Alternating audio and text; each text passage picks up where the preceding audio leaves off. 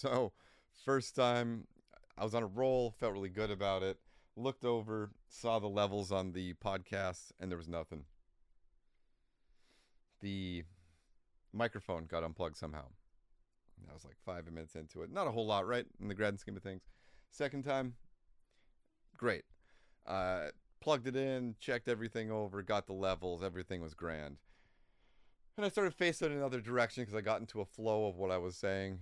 Didn't realize that Pro Tools had encountered an error, and I had recorded almost the whole thing. So this is going to be a, let's call it the remix. Maybe it's going to be a smoother version of what was supposed to be before. If I sound like I've read this before or said things, might be because I have.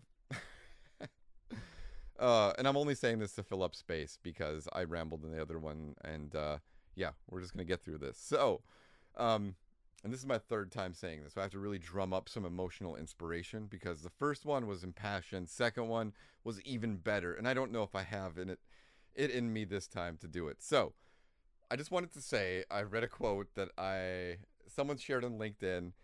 I've read this quote many times. I used to have it pinned actually in my home, or actually in my apartment when I was first starting out in the gaming industry. But here it is: to create a new standard, you have to be up for that challenge and really enjoy it. And that's from Miyamoto, and that's something that I relate to all the time. The reason why I had it pinned is because if anyone's felt a little different, if anyone has had ideas that colored outside the lines a little bit, personally and professionally, that's something that we can really stand by. And a lot of his creative came out because he's always been up for that challenge. It seems.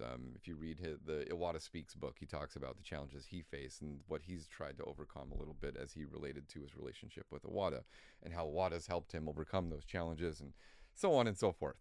I know I'm an exhausting person, but I really feel like that is how we work over here at Robot Cash. This is one of the most rewarding workplaces and group of people that I've had the pleasure to be around, and I feel brain no work good every day because there's so many talented and so many smart people doing what they do. And I've mentioned this before, but when we are doing something like Robot Cash, where we're adding functionality like mining 2.0, we're allowing people the ability to buy and resell games, and we have these free trials, which I'll get into a little bit later.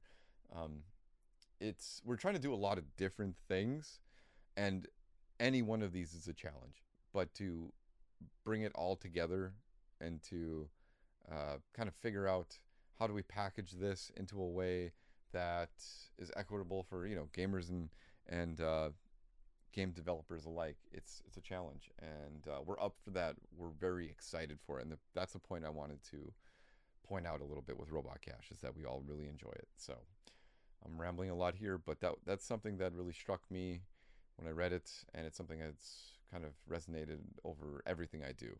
Um, it's if competing in games or anything else, if find a challenge and enjoy it, or do something and then you'll find the challenge in what you enjoy.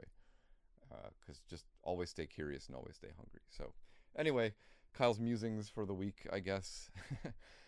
Speaking of free trial, though, segueing to that, I wanted to share that we have 3 new free trials up, and these are games that are a few years old, but I still think they're quality games, and I think they're very much deserving of your attention. Otherwise, I wouldn't be talking about them here. So, the first one's Do Not Feed the Monkeys, single player game, hilarious. Definitely give that a shot. Second one is Distrust. Now, this game, like I said, came out a few years back. It's really inspired by The Thing, clearly, the movie with Kurt Russell and all that.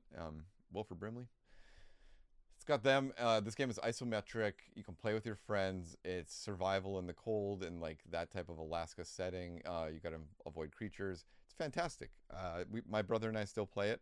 I was actually gonna ask him if he wanted to play it next month. It's kind of like our horror type of thing. So definitely give that a shot. Get some friends together because each account only gets a certain amount of time they can play the free trial. Get some friends together and play it. It's fantastic. I was gonna say freaking fantastic, but I was realizing that might sound funny, and then my brain just kind of froze. It's one of those days. Forgive me. Beholder 2 is the other game. So dystopian game, very much like, obviously 1984 inspired. The Beholder franchise has sold a lot of copies, so go pick that up.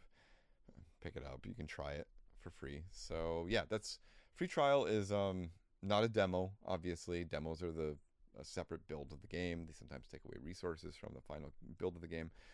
Free trials are you get to try the finished product for a set level of time. And to reiterate once again, we can do that with any games. So anything you want, tell them. Tell, Bethesda or whoever it may be, wink, wink, nudge, nudge. Go tell them that we can bring their games over to Robot Cash and then offer a free trial to consumers. So, 'cause who doesn't want to try before they buy, right? Like, wouldn't we do that with every game if we could? Obviously, there are some that we don't need to do that. But what's your game? What's your game that you buy no matter what? Is it from a company? Is it a certain franchise? Is it in a genre? Let me know. It's a curious one. I got mine. It's fighting games. Always fighting games. And tower defense, usually. Tower defense, fighting games.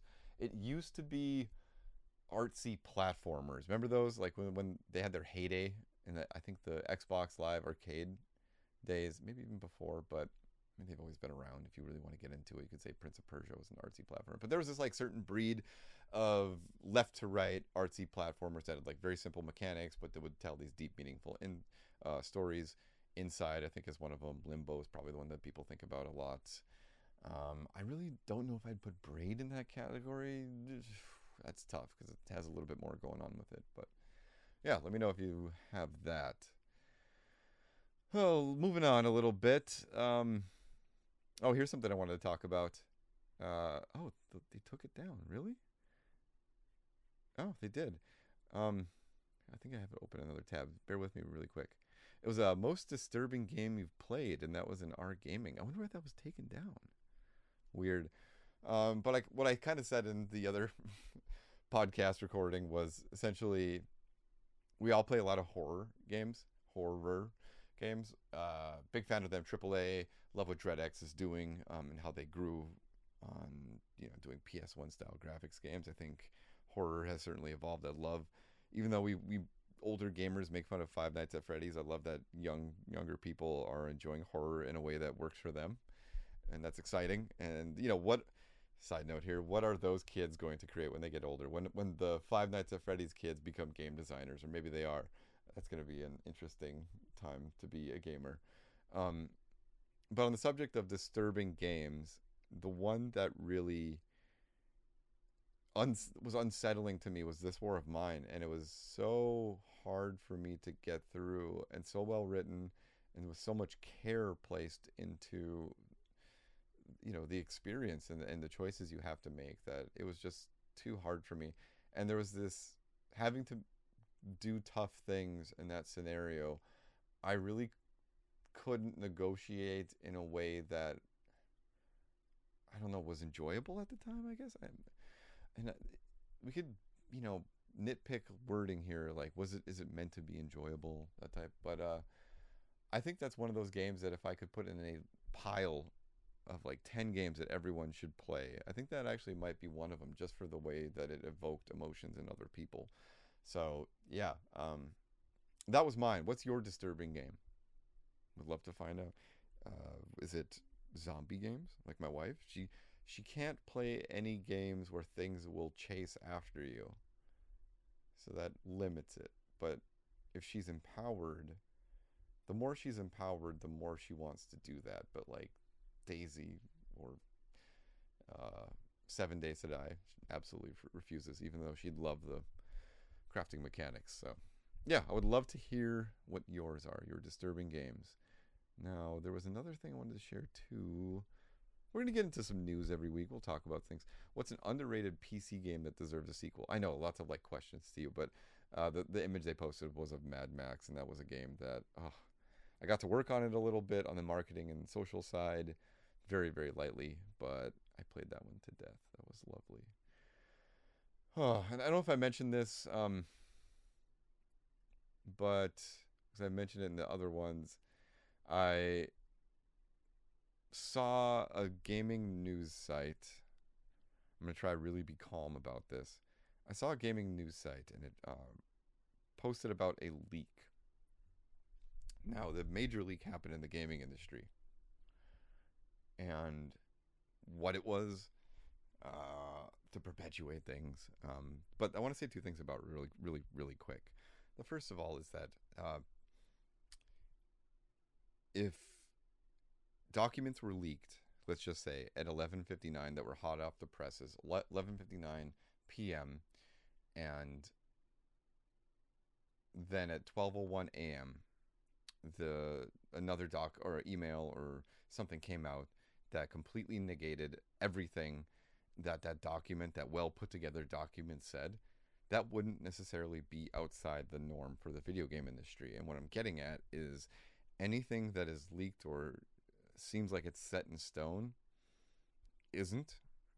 The farther things go out into the future, the less likely they will be exactly that. Even if things have budget approved for them, that budget can be taken away. So, and this relates to the second thing, don't get emotional about this, about any of the, don't get emotional about a lot of leaks that you see, because the odds of it being true or being the complete story or even relevant to today, you start to get more variables in there. And so I wouldn't take it as a gospel, and I wouldn't get too frazzled about this. I wouldn't start adding to any toxicity online. But I just wanted to say that with that leak, the second bit of news that I saw on that page. So the page was covered, this gaming news site, entire thing, front page of just the leak and little snippets from the leak, and how can we leverage that for clicks.